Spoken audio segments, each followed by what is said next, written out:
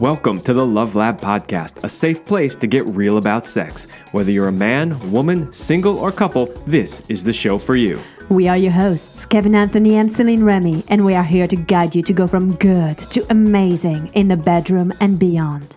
All right, welcome back to the Love Lab Podcast. This is episode 221, and it is titled Win Your Partner's Heart with Relational Intelligence with Adam Bandelli.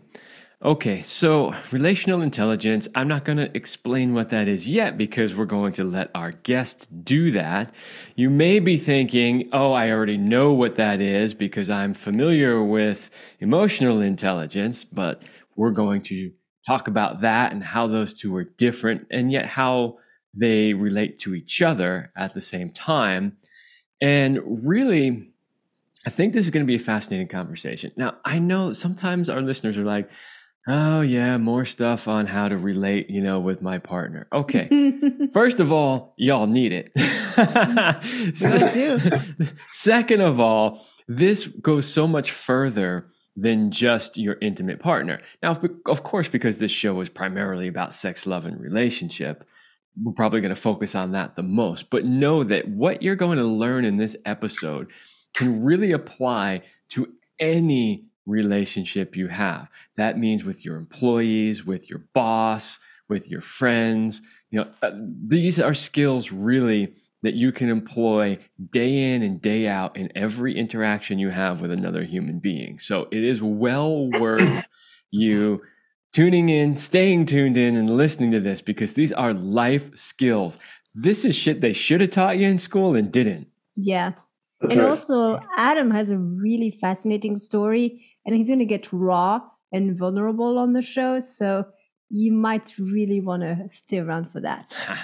So before we get into this, let's give a big shout out to our sponsors, Power and Mastery. If you want to join the secret club of men who are great in bed, then check out Power and Mastery at powerandmastery.com. It is the most complete sexual mastery training for men. Whether you want to have harder erections, last longer, or increase your sexual skills, there is something for you at powerandmastery.com. So make sure you check it out. All right, well, let's welcome our guest. We have Dr. Adam C. Bandelli. He's a visionary founder and managing director of Bandelli and Associates. He has 20 years of leadership advisory consulting experience working with CEOs, entrepreneurs, and senior executives. He is the author of the books Relational Intelligence, the 5 Essential Skills You Need to Build Life-Changing Relationships, and What Every Leader Needs, the 10 Universal and Indisputable Competencies of Leadership Effectiveness, which have received strong reviews from prominent business leaders. What's interesting is I read the bio after I started reading the book, and I was like, oh, his second book sounds cool too, so I think I might have to get that one and read it as well. Anyway, let's welcome Adam to the show. How are you guys? Pleasure to be here. Wonderful. So you're this big guy. You have all this Ph.D. thing, and yet you had a rough start in life. You had a unique journey. You went through some addictions, mental health challenges. Can you share with us what that journey was and how it has influenced your current work? Yeah, that's a great question. So I think for me, it's really interesting. The journey around doing relational intelligence and being a leadership advisor really started to take place around the same time that I started to go through my early adolescence into young adulthood and be diagnosed with bipolar disorder. I was diagnosed when I was 22 when I was in graduate school working on my Ph.D. And so I was studying and starting to begin my dissertation on relational intelligence. And I had my first depressive episode while I was in graduate school. For me, I'm a type A. I've been an athlete since I was young, basketball, high school, and college. And so for one day not to have energy and to not be able to get out of bed and all the things that brought joy to my life, for that not to be there over a period of 4, 6, 8 weeks, it was really scary. I had some friends and some family that recommended that I go see a therapist, which I went for a couple of sessions, but didn't really see much help from it. And within 2 or 3 months, I was back to normal. But then I started to engage in a lot of manic behaviors, excessive spending, staying up late, sleeping 2 hours a night, those type of things. And before I knew it, about 3 or 4 months later, I had another depressive episode where I was suicidal. And so I was diagnosed at 22 with bipolar disorder. And at the time, I was shocked. It was something that didn't make sense to me. I outright rejected the diagnosis. I said, how could a doctoral student getting his Ph.D. in psychology have a psychological disorder? I lived in denial for over a decade about that. Which led to a substance abuse addiction. It led to me ruining my marriage. I got divorced as a result of it. So all those things in the personal journey, really taught me things like humility. It taught me about the value of relationships and developing trust and some of the skills we'll probably get into. But what I do now and the work that we do at my firm, my focus is on helping leaders bring their authentic selves to what they do with their people and teams, but it applies to their personal lives with their marriage and with their kids and with their friends. And so, this is a calling for me, the work that we do now. And the leaders that I work with, the people that we consult to, I think they get the benefit of having all this life experience that I went through. I look at the decade where I worked on my PhD. I learned more about humanity and more about empathy from people that I was in rehab with than I did in my PhD program. So it was quite a journey to be doing both those things simultaneously to get to the point where I'm at today. Well, and that's kind of why we wanted to lead with that, because a lot of times when somebody looks at somebody like yourself and your credentials and your background, and they go, oh, okay, great. He's studied a lot and he's got a lot of book knowledge, but does he really know what it's like to be in my shoes? Mm-hmm. Right. And that's why I think it's so important to bring this up, because of that experience, what it's like to be on the other end. This isn't just like, well, I did a research paper and the results of our thing said blah, blah, blah, right? It's like I used to work in the tech world all the time, and we used to say I don't want to call out any company names, but there's one that starts with an M that's really big, and we used to say there's the M way and then there's reality, right? Because what they used to tell you how it worked and how it actually worked were never the same thing, right?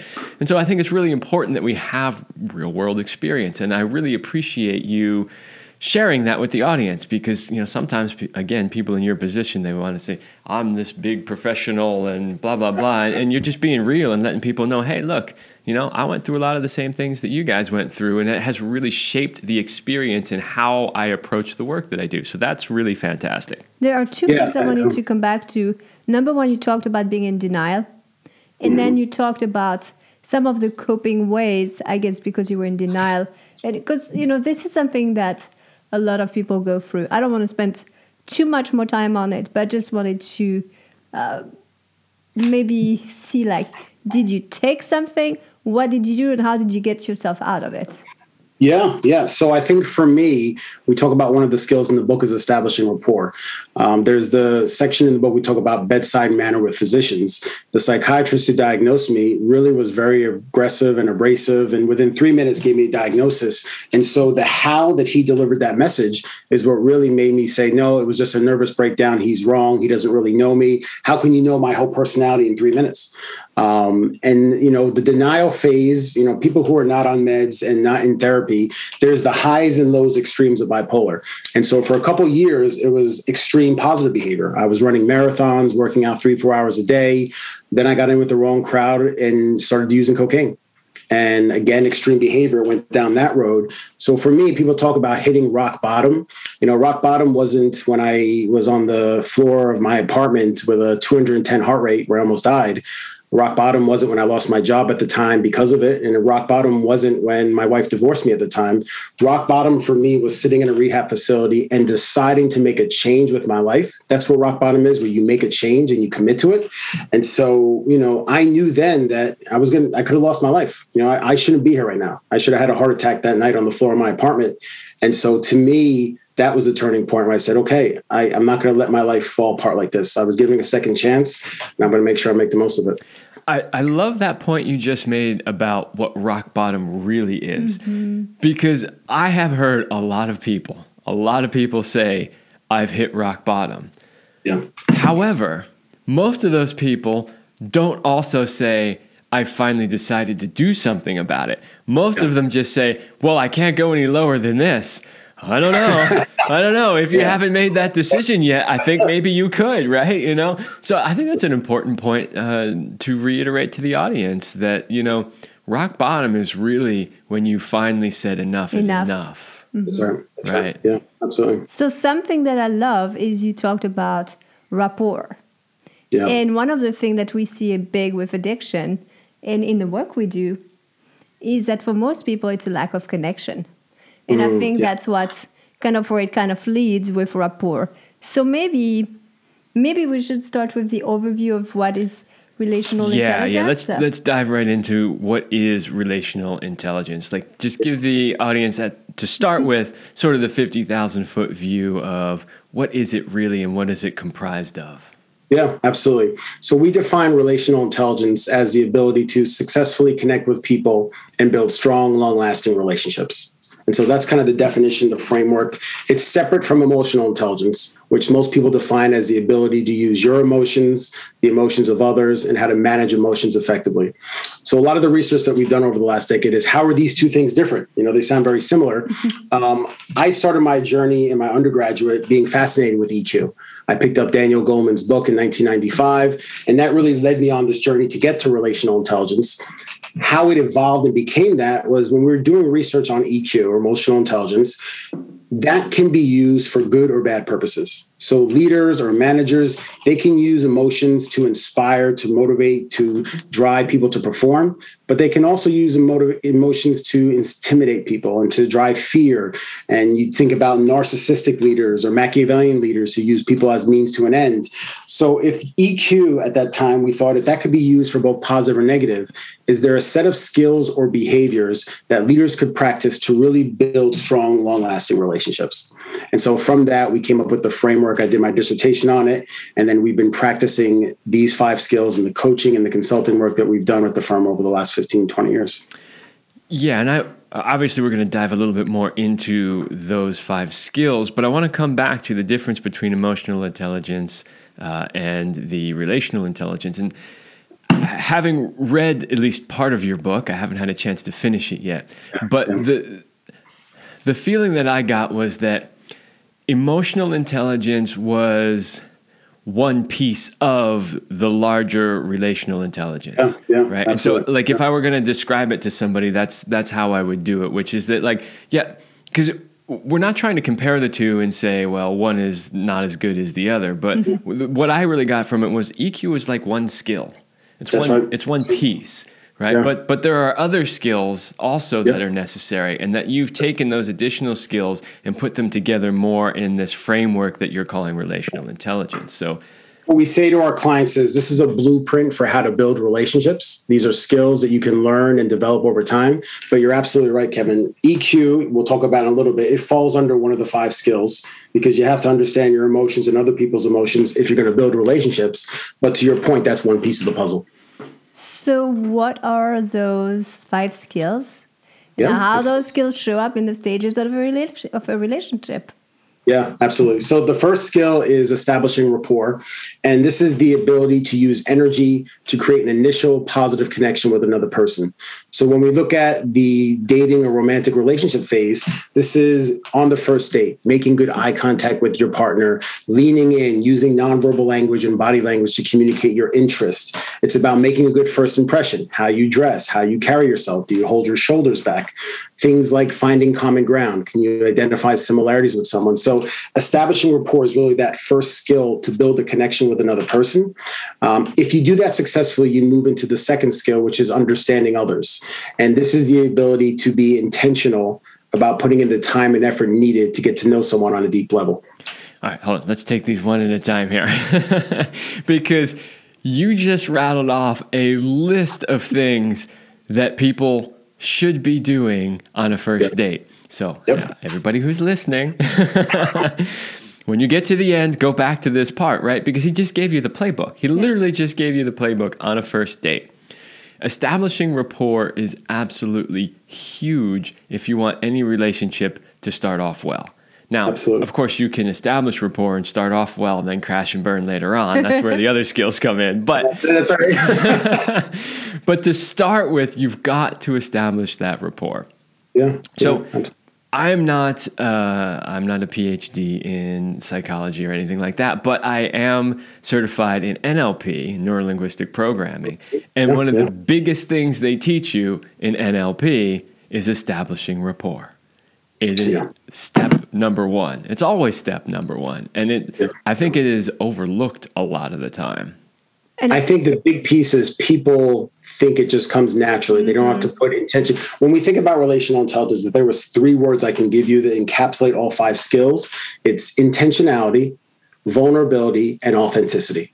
And so when you're establishing rapport with someone, the energy and the excitement that you bring to those first conversations, we've all been in rooms with people where they suck the energy out of a room because they were negative or not positive. And we've all been around people that make us jump up and get excited. And so your ability to use energy and how you first meet someone, that's what determines how quickly you can get the relationship off to a good start. Yeah, I mean, that is huge. I really hope that the people who are in the dating world listening really understood what you just said. And if not, you're going to go buy the Relational Intelligence book anyway, and you're going to learn more. Okay, so let's go on to skill number 2 then. Yep. Skill number 2. So I mentioned skill number 2 is understanding others.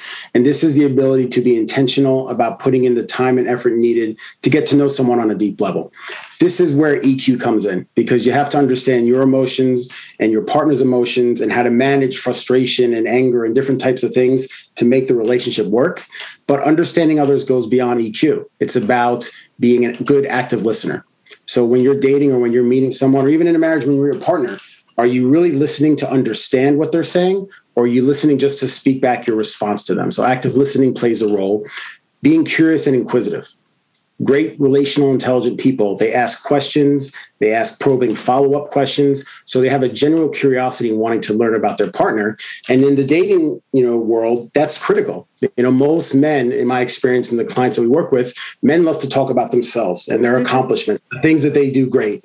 Well, if a man goes on a date with a woman and he asks more about her and wants to learn her story and what are the things that are important to her, there's more likely or not he's going to have a second date because he showed interest in her rather than just trying to impress her with what he's done. We literally just heard this from a friend of ours recently, where she's just started dating this man. He's very successful. And on the first couple of dates, literally all he did was talk about himself. And her response was, he doesn't know anything about me. Mm-hmm. That's literally what she said. He doesn't know anything about me. I know all about his life. I know about his family, his parents, everything. She's like, I know nothing. He knows nothing about me. So yeah that's exactly the experience that a lot of women have. And I want to make sure that this is a skill you need to keep, not just in the dating world, in your relationship. We women need to be heard. Yeah, well, of course. But, like, I get it from a certain perspective. Guys want to impress the women, right? So, well, please impress us, but give us a space where we can just talk about. It just helps us to be able to talk for a little bit. Yeah, and I would argue you can impress a woman more by asking her questions and getting to hear her share her stories and her background. The ability that really differentiates relationally intelligent people from those who aren't around understanding others is the ability to show empathy. And so can you listen to someone and put yourself in their shoes? That's the best way to impress a man or a woman or anyone that you're interacting with. Yeah, and that was exactly the point I was going to make, which is that, guys think that they're impressing the women by talking about all their achievements and all the things. Look at the muscles. But there's a line, there's a point of diminishing return, right? Like some of that is she's like, okay, he's a good provider. Oh, well, that's interesting. And then at a certain point, it's like, okay, enough already. Can you please ask me something about me, right? And it starts actually negatively impacting the interaction at a certain point. And for sure, I mean, everybody wants people to ask questions about them and be interested in who they are. Yeah. So intentionality and being genuine about it. Like you're not just asking questions because you feel like you have to, but because you really want to learn about your partner. Here's my list. That's right. Here we go for this list. Well, that's right. Well, this is a good point to bring up too, because now if we kind of loop back in the EQ, one of the things you mentioned earlier was that EQ can be used for both positive and negative, right? And so being able to understand somebody and their emotions, you can use that because, oh, great, now I know how to relate with them. Or it can be, oh, great, now I know how to manipulate them. And so when we're talking about active listening, it's important also that you're listening because you genuinely want to get to know somebody, not because you're trying to figure out how to push the right buttons to get them in bed or whatever it is your goals are. Yeah, that's spot on, Kevin. And I think, what differentiates people who use EQ for positive or negative with a relationally intelligent person is the genuineness and the authenticity. people can usually get fooled for a short period of time by someone who's manipulative, but manipulative people, professionally or personally, they don't succeed in the long run. They may get a short-term goal like getting a woman to sleep with them or getting a promotion, but eventually people will see through that. And so authenticity is such an important piece. And that leads into the third skill, which is embracing individual differences. And this is the ability to be authentic in acknowledging and accepting that everyone comes from different backgrounds and experiences. And so in the dating world, that's really being able to go beyond just the surface level understanding someone and understand about their background, their race, their ethnicity, the cultural experiences they had growing up. It's about showing more than just the golden rule. It's about common decency. Are you building into the relationship and creating an environment where your partner can be vulnerable with you, where they can communicate their deepest backgrounds and experiences and things. If you're not showing up authentic or if you're being fake, it makes it very hard for someone to open up to you. I love how so many of these skills are like the phrase you just used was common decency, right? And I just love that a lot of these skills are kind of bringing us back to those sort of, if dare I say, old school values. Right? Like common decency is one of those old school values. And in a world where practically everything we are exposed to is fake, the news is fake, the TV shows are fake, the movies are fake, the politicians are fake, right? Like the food is fake, like everything is fake. It's so nice to talk about skills and things that are real, showing up and being your genuine self, genuinely paying attention to somebody, having some common decency, right? Like these are things that are so lacking in the world right now. So it's so important that these skills be put out there. Yeah. And then the big thing with embracing individual differences is if you create the conditions through which you and your partner can bring that authenticity to the table, what it does is it brings diversity of thought. So you can have a disagreement with your partner and still both have opinions that matter and have been heard, but you just disagree on whatever the outcome or the thing you're moving towards. But it also impacts the people that you surround yourself with, other couples that you spend time with, things that you do together. It starts to build as you move from dating into long-term relationship, then to marriage. It builds that cadence around what you're growing and doing together. Yeah. And that really jumps into the fourth skill, which is developing trust. And this is the ability to be vulnerable and risk being exposed to the actions and behaviors of another person. And so you look, it's scary. A big one. Yeah. That's scary. And for a lot of people, it is because vulnerability is hard. We see this a lot more with some of the senior executive men that we work with and with women is it's hard to show weakness. It's hard to show a flaw. We all have them. And so, a really strong person is first knowledgeable about themselves. In the book, I talk about know thyself, the mirror test. Before you're going to build trust with a man or a woman, you really have to understand yourself, whether that's going to therapy like I did when I was going through the things I did in my 20s, whether it's working with a life coach, an executive coach in the business setting. Are you looking under the hood and understanding your values and what's really important to you? Are you getting a sense of how you show up on your best days? Are you understanding what your blind spots are when you're stressed or when you're under pressure? And so to develop trust, you really have to know yourself first. If you do that, then you have to focus on, we call them the 5 C's. What are the underlying aspects of trust? So in a romantic relationship, in the dating world, in marriage, things like competence. Is your partner going to have the skills or things that they say they do in the early stages of a relationship? Do they have commitment? Are they going to honor their commitments to you, whether they be small or big? Are they consistent in how they show up? Can you trust that your partner will be there for you in good or bad times? Character. Do you trust that your partner has integrity and that they have a strong value system? And then courage. And I think great relationships, partners can tell the other partner what they need to hear, not what they want to hear, in a way that's loving and supportive. So it takes courage to do that. So those 5 C's are the building blocks, if you would, the Lego blocks in terms of how you develop trust. Yeah, one of the biggest things, because the work that we do in coaching relationships, trust is such a huge piece. Yeah. And I just don't think it can be stated enough how important that is, because there's a lot of little things that people do in relationships that they don't realize are chipping away at that trust every day. That's right. Little behaviors, little things. Like the perfect example is what you just said, is you should be able to say what needs to be said, but do it in a compassionate way. Yep. Well, so there's some people who don't say what needs to be said, right? And the other person, no filter. And then there's the people who do, but don't do it in a compassionate way. And both of those things will chip away at that trust, trust. I can't trust her or him because, they're not going to be compassionate about it. Or I can't trust that what they're telling me is true because I know they hold back and don't say what needs to be said, right? Yeah. All of those little things. And if you don't have a really strong trust in your relationship, the chances of you being long-term successful are not real good. Yeah, absolutely. We talk in a lot of our seminars on relational intelligence, the idea of how. It's not what you're communicating to your partner, it's how you're doing it, how you're phrasing it, how you're communicating it.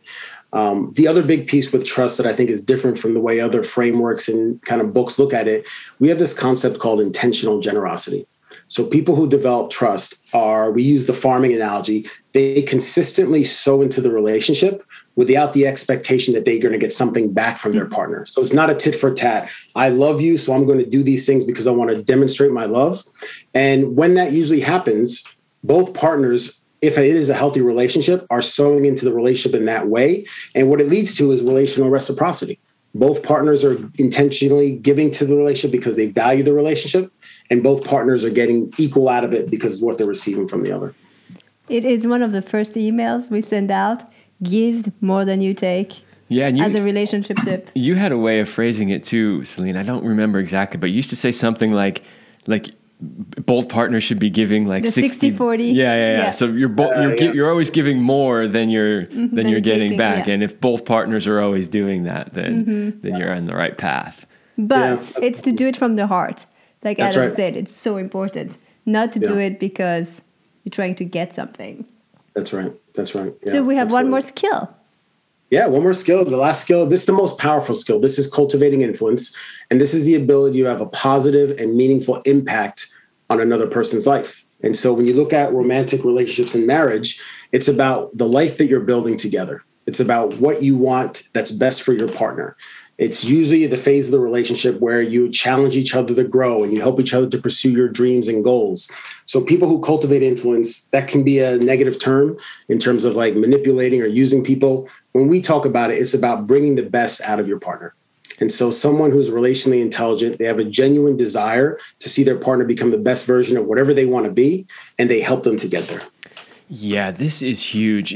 When thinking about it, I think that was one of the big things that was missing from my previous relationships until you and I got together. And that's like you and I kind of coined that term in our relationship, team us, because we're always on the same team and we're always helping each other to succeed and be the best that we can be. And I feel like in pretty much every other relationship I ever had before that, it's not that they wanted me to fail or anything like that, but they were never really on board 100% to help. They were mostly on their own, taking care of themselves. And there's like, oh, you got a promotion. Oh, that's good for you, but never like, okay, how can we restructure, what needs to happen at home so that you can take that extra class that you need in order to go for that promotion? Like I never had that level of cooperation. And it's when you have it, if you've never had it, first of all, then you finally have it, you're like, where has this been my whole life? And then you'll never go back, really. You'll never accept a relationship that doesn't have it. Exactly. Yeah. And that's the whole piece about life-changing relationships. A beautiful marriage is about each partner wanting to bring the best out of the other and really creating the conditions where that person can pursue their dreams and they can work as a team to manage the kids or manage other responsibilities so that both people can pursue whatever they want in their lives. Yeah, and I think if more people saw it as a team, they might be better at this. Because, take basketball is a great example, right? Yeah. I mean, rarely is a team successful that has one guy that's really good who just takes the ball and drives it down the court every time and then scores, right? Like he may score a lot of points, he may be the league leader in scoring points, but his team generally doesn't win the championship, right? Yeah. It's the teams that really work together. And if you look at great teams like the Chicago Bulls back in the day, you didn't have just Michael Jordan, right? You had Michael Jordan, Scottie Pippen, you had what was the other guy? Dennis Rodman, right? Yeah. So and all of them had a unique skill that they brought to that, and they used those together to help each other. And so I think if more people understood that, they might take that into the relationship more. In other words, you have to realize that when you choose to be in a committed relationship with somebody, right, you've now formed a team. That's and right. If that team's going to win the championship, you got to do everything you can to help every member of that team show up the best they can. Yeah, so you're mentioning basketball. They just came out on Netflix, a documentary, 2-hour movie called The Redeem Team. This is about the Olympic basketball team. In 2004, we lost for the first time in like 40 years. And the following year, they got Coach K from Duke to become the coach. And Kobe Bryant joined the team. A bunch of players who were very individual kind of focused players, LeBron James, brought them together. And the documentary is about how they gelled as a team. And to your point, how did they bring the best out of each other to go back to the 2008 Olympics and win gold? But it's a fascinating way to look at how individuals come together, set aside their egos, really bond and create that chemistry as a team. Yeah, it's really important. And I don't think enough people in their personal relationships see it that way. Mm-mm. Yeah, no, I don't think they do. I mean, we run a business where we help with clients and companies and leaders do it. So they're having difficulties doing it. But I think a lot of people, at least in my experience, we kind of switch on to autopilot when we come home and we do our personal life. It's kind of, I need to get my promotion, or I need to do good at work, or I need to get this assignment completed. But when I come home, it's just, my wife and I, or my kids and I, or whoever we're just going to kind of, do the sports kings that the kids have on the weekend, or there is no intentionality behind it. And I think that's the piece you have to continually be giving into your relationship for it to work. And that requires time. It requires effort. It requires energy. Yeah, and sometimes I know because I work with a lot of guys, and I'll tell them things like this, and like I can see it in their face. Their reaction is, "Fuck, that sounds like a lot of work." It's not. Right? But well, not only is it not necessarily, but even if it is a little bit of extra work, if you have to work at modifying your behavior a bit, you have to realize that the return is well worth the effort put in. Yeah, absolutely. Absolutely.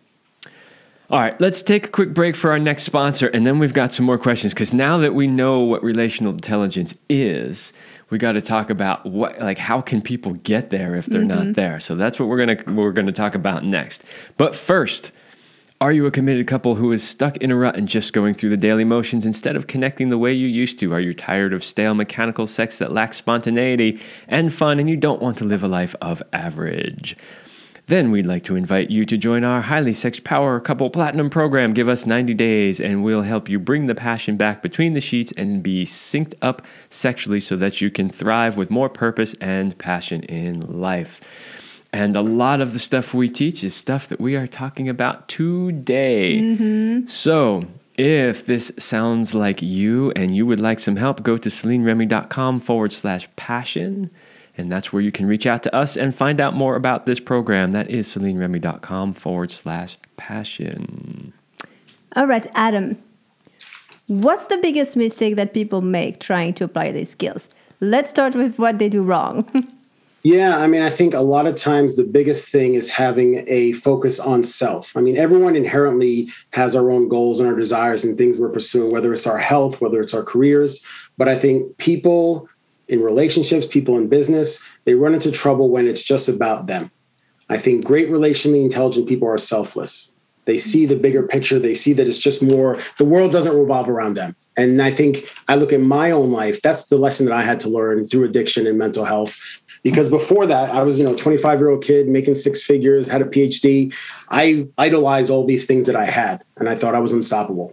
And then I was humbled where I lost my job, lost my marriage. Everything that I thought was important was taken away from me. So it taught me humility. And so I think personally or professionally, people who are humble, people who know that it doesn't just stop with them, those are the people who can at least step into the arena to practice these skills before anything else.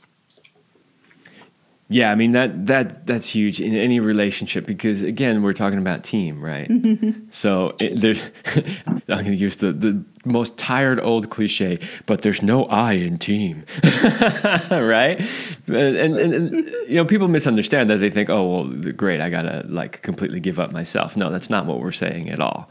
But what we're saying is you just need to have a focus on the fact that there's somebody else or some other people, if you're talking about business, that the decisions you make and the way you show up affects those other people as well.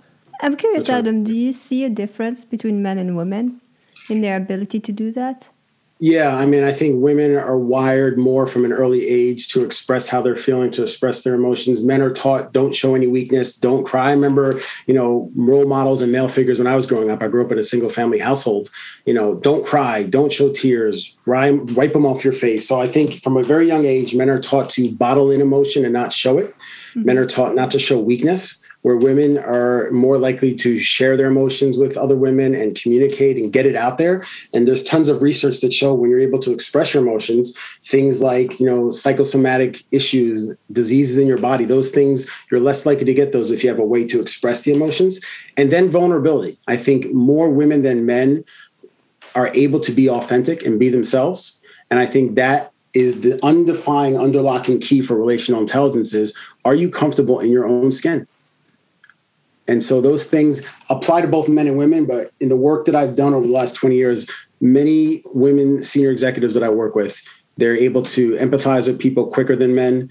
They're able to be vulnerable, and they bring their authentic selves to work. Very interesting. That's what I expected, so I'm not surprised. I mean, just from... What about, here's another question revolving around the differences between men and women, but have you seen in your work that working collaboratively comes easier for women than men or not? I don't know. I'm just curious. Yeah, I think it really goes more to how the leader's wired. I've worked with women who have been phenomenal leaders who build cultures of inclusion. I've worked with men who have done the same. I think it goes back to what I talked about around trust is before you can build a team or build a marriage or build anything, you really have to know yourself. And you really have to do a deep dive on kind of what makes you tick. And when we do our work, we do something called the leadership experience interview, where we'll take clients through a 2-3 hour conversation where my only goal in the conversation as a psychologist is I want to know your origin story. I'm a big superhero fan, so I want to know Kevin's origin story and all the events that made you who you are today as a person, as a leader. And so you don't need to go to a organizational psychologist or executive coach to do that. You could take out a journal and just start reflecting on, the first 10 years of my life. What are 2 or 3 things that really shaped me at that point in time? Was it a parent's divorce? Was it a, sports team that I played on? How about the next 10 years, high school and college? So really reflecting on what's impacted you in your journey. And if you do that, it gives you a better sense of who you are today. You're more comfortable in your own skin. One of the oldest written commands, know thyself. Mm-hmm. That's right. keeps coming back to that. So it's interesting because it kind of led to our next question. But I think there's one point I want to make is you're only as strong as the foundation that you laid down for your relationship. Yeah, and so we want to bring it back to the dating. And we had this conversation with somebody here where if you want this relationship to last and you expect to have integrity and honesty, it has to start from date 1. Yes, absolutely. And it was hard for her to hear it because they haven't quite taken the jump into we're committed. So there's still a multiple doors open, which is fine. But it hasn't been discussed. And that's the issue that I have. I have no problem with the multiple doors, but I think both partners should be very clear that the doors are open. And I think that if it's a relationship that somebody wants to have in the future that lasts, you have to build it from the beginning. Yeah, absolutely. You talk about being genuine and authentic from date 1 when you're establishing rapport. Are you genuinely showing up the way you want to show up that align with your values and beliefs? Are you genuinely wanting to get to know that other person? Are you asking questions? I mean, you think about, just from an establishing rapport standpoint, do you genuinely show interest in the man or woman you're talking to? When you sit down for the first time, are you focusing more on you or more on her? The body language, listening more than you speak. I mean, all these little things, in the initial stages of a dating and a relationship, those do set the foundation for trust and authenticity and vulnerability later on. So, but what do you think is holding back? Is it they're afraid of rejection? Because if they had the conversation and say, hey, I'm keeping my doors open, and then the other person's like, no, what is preventing people from stepping right away into integrity? Because I don't understand it, because I go right there. Yeah, and I'm the same way. I mean, with our clients, the work that we do, I think fear is part of it. Absolutely, fear is part of it. Fear of rejection. No one wants to put themselves out there and have someone not respond to that in a loving way. Mm-hmm. But then I look at where we are technology-wise in 2022, where we have 5 or 6 dating apps at our fingertips. And there's that saying, the grass is always greener on the other side, but you're not cutting it. And so there may be other options out there that you have available to you. And that could make some people feel like, I don't have to give my all to this. But again, I think that's a very selfish way to look at relationships. Yeah, that is a really interesting point that you just brought up, which is how the technology and the online dating is changing how people show up in those dates. Yeah. Whereas without that technology, maybe dates were a little harder to come by, and so maybe people put more effort into them. That is really interesting. Just because you have a lot of opportunity doesn't mean you don't have to put in the effort and the energy. That's right. Yeah. That's a really interesting thing. I mean, we've talked about technology and how it's affecting dating and relationships before, but I don't know if we ever hit that exact point yet. So that's really interesting. So you mentioned going back to your origin stories and journaling. Yeah. Is there something else, like somebody now's realizing, okay, I want to develop these skills, but I'm kind of lacking. Is that the first thing they should get started? Is there something else they could do? Yeah, so there's a number of different things. I think journaling is a great way to do it. We're in the process right now of developing our relational intelligence test. So in January, you can let your listeners know they can go to our website, bandelliandassociates.com, and you can take the relational intelligence test where you'll get an understanding of where you stand on all 5 skills, where you're stronger, where some opportunities are. And then you can use that in terms of going off and doing some readings, or if you did want to get an executive coach or a life coach. These things, developing trust, being authentic, cultivating influence, they're all skills you can learn and you can interact with. You can even do it with your partner. 2 of you pick up the book, read it, take the assessment, discuss it together. I've done that with, people that we've worked with for years. And it's a really great way just to, again, self-awareness, acknowledging that there's something you want to work on, and then putting an action plan in place to do it. And we do that personally and professionally with our clients all the time. Yeah. So until the test is up, read the book. And then when the test is up, go take the test and then read the book. And do the work. Well, yeah, of course, you got to do the work. Okay. And you have to have someone to build a relationship with. You can't do these in a vacuum on your own. You have to have a good partner that's willing. True. But, I would say, because, this is a common question that we get from people all the time when they reach out to us and they potentially want to work with us. They say, well, I'm not in a relationship right now, so is it really worth me working with you now, or should I wait until I'm in a relationship? And my answer to that always is, don't wait until you're in a relationship and then you make a bunch of mistakes and you're trying to figure it out. Like, now is the time to work on yourself so that you can show up to that relationship the best way that you can. And I would say that this is the same thing. Like, don't wait to try to learn these skills until, I found somebody I'm interested in. Now I got to learn, right? Well, how long is that going to take you to learn? How many, mistakes and missteps will there be along the way? Like, start working on it now, because the other thing is the more developed you become as an individual, the better quality people you attract. Exactly. The better quality people that you attract. That's exactly right. So, well, and we all in relationships of some kind. So you don't need to have a romantic relationship. That's right. Just use any relationships that you currently have. Yeah. Yeah. And that's the focus of the book. The first half of the book, there's a chapter on each of the 5 skills. And the second half of the book is the applications of relational intelligence. So that's in your family relationships, it's in your friendships, it's in your professional relationships, and it's in dating and marriage. So that actually is the perfect segue. So can you tell the listeners, 1, how to find your book, and 2, how to find more about you? Like, where can they want to be in your world? How do they find you? So the best way is our website. It's Bandelli and Associates, AND, associates.com. You'll find information there about the book. You'll find information there about myself, the firm, the work that we do. The book is available on Amazon, Barnes & Noble, Apple Books. It's available in ebook as well, also audiobook, so plenty of places to get it. And then tell your listeners they can follow me at Adam Bandelli on Instagram, Adam Bandelli on LinkedIn and Twitter. We release new information about relational intelligence every couple of weeks. Or actually, I just wrote yesterday a new article we'll be publishing on our website. It's titled, When Trust is Damaged or Broken, 7 Things Relationally Intelligent People Do to Restore Trust in Their Relationships. So that's one that will be coming out in 2 weeks. And we just released an article on dating and romantic relationships called You Can Win Her Heart, Why Every Man Needs to Learn Relational Intelligence. So that one's on the website right now in our blogs. And this one about trust and how you fix broken trust will have up in about 2 weeks.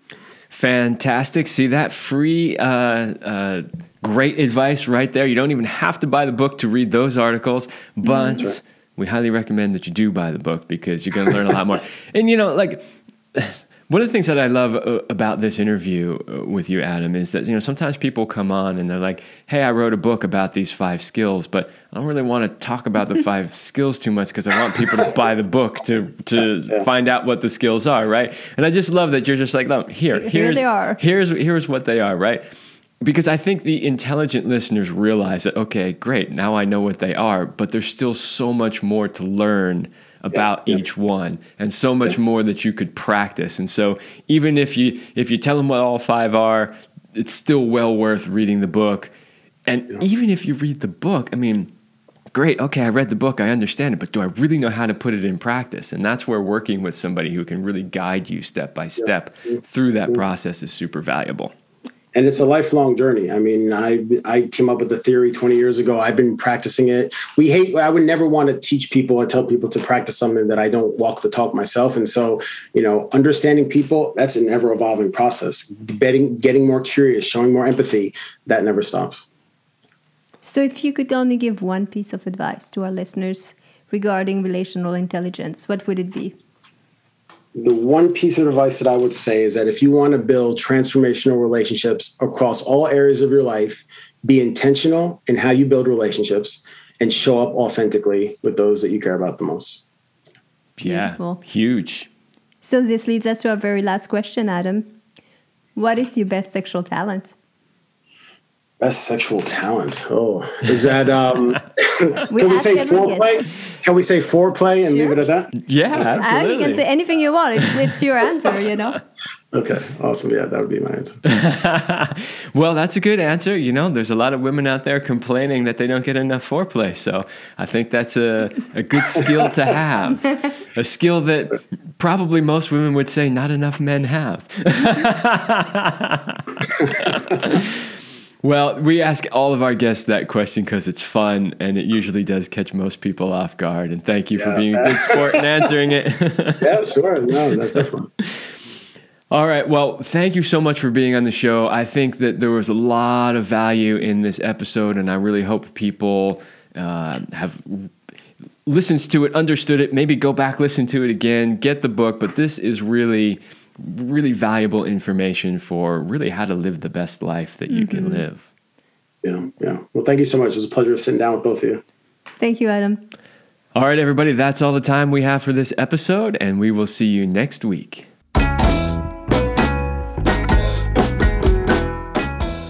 We hope you liked this episode of the Love Lab podcast. If you enjoy this show, subscribe, leave us a review, and share it with your friends. And for more free, exclusive content, join us in the Passion Vault at CelineRemy.com/vault. That's CelineRemy.com/vault. Thanks for listening. And remember, you're amazing.